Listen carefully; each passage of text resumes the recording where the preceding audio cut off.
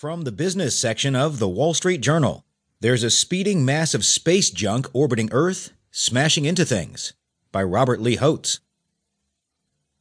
Earlier this year, a single rocket launched from India flung 104 small satellites into space.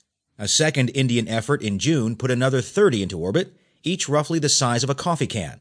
In July, a Russian rocket scattered 72 more satellites around Earth like pebbles strewn from a speeding car.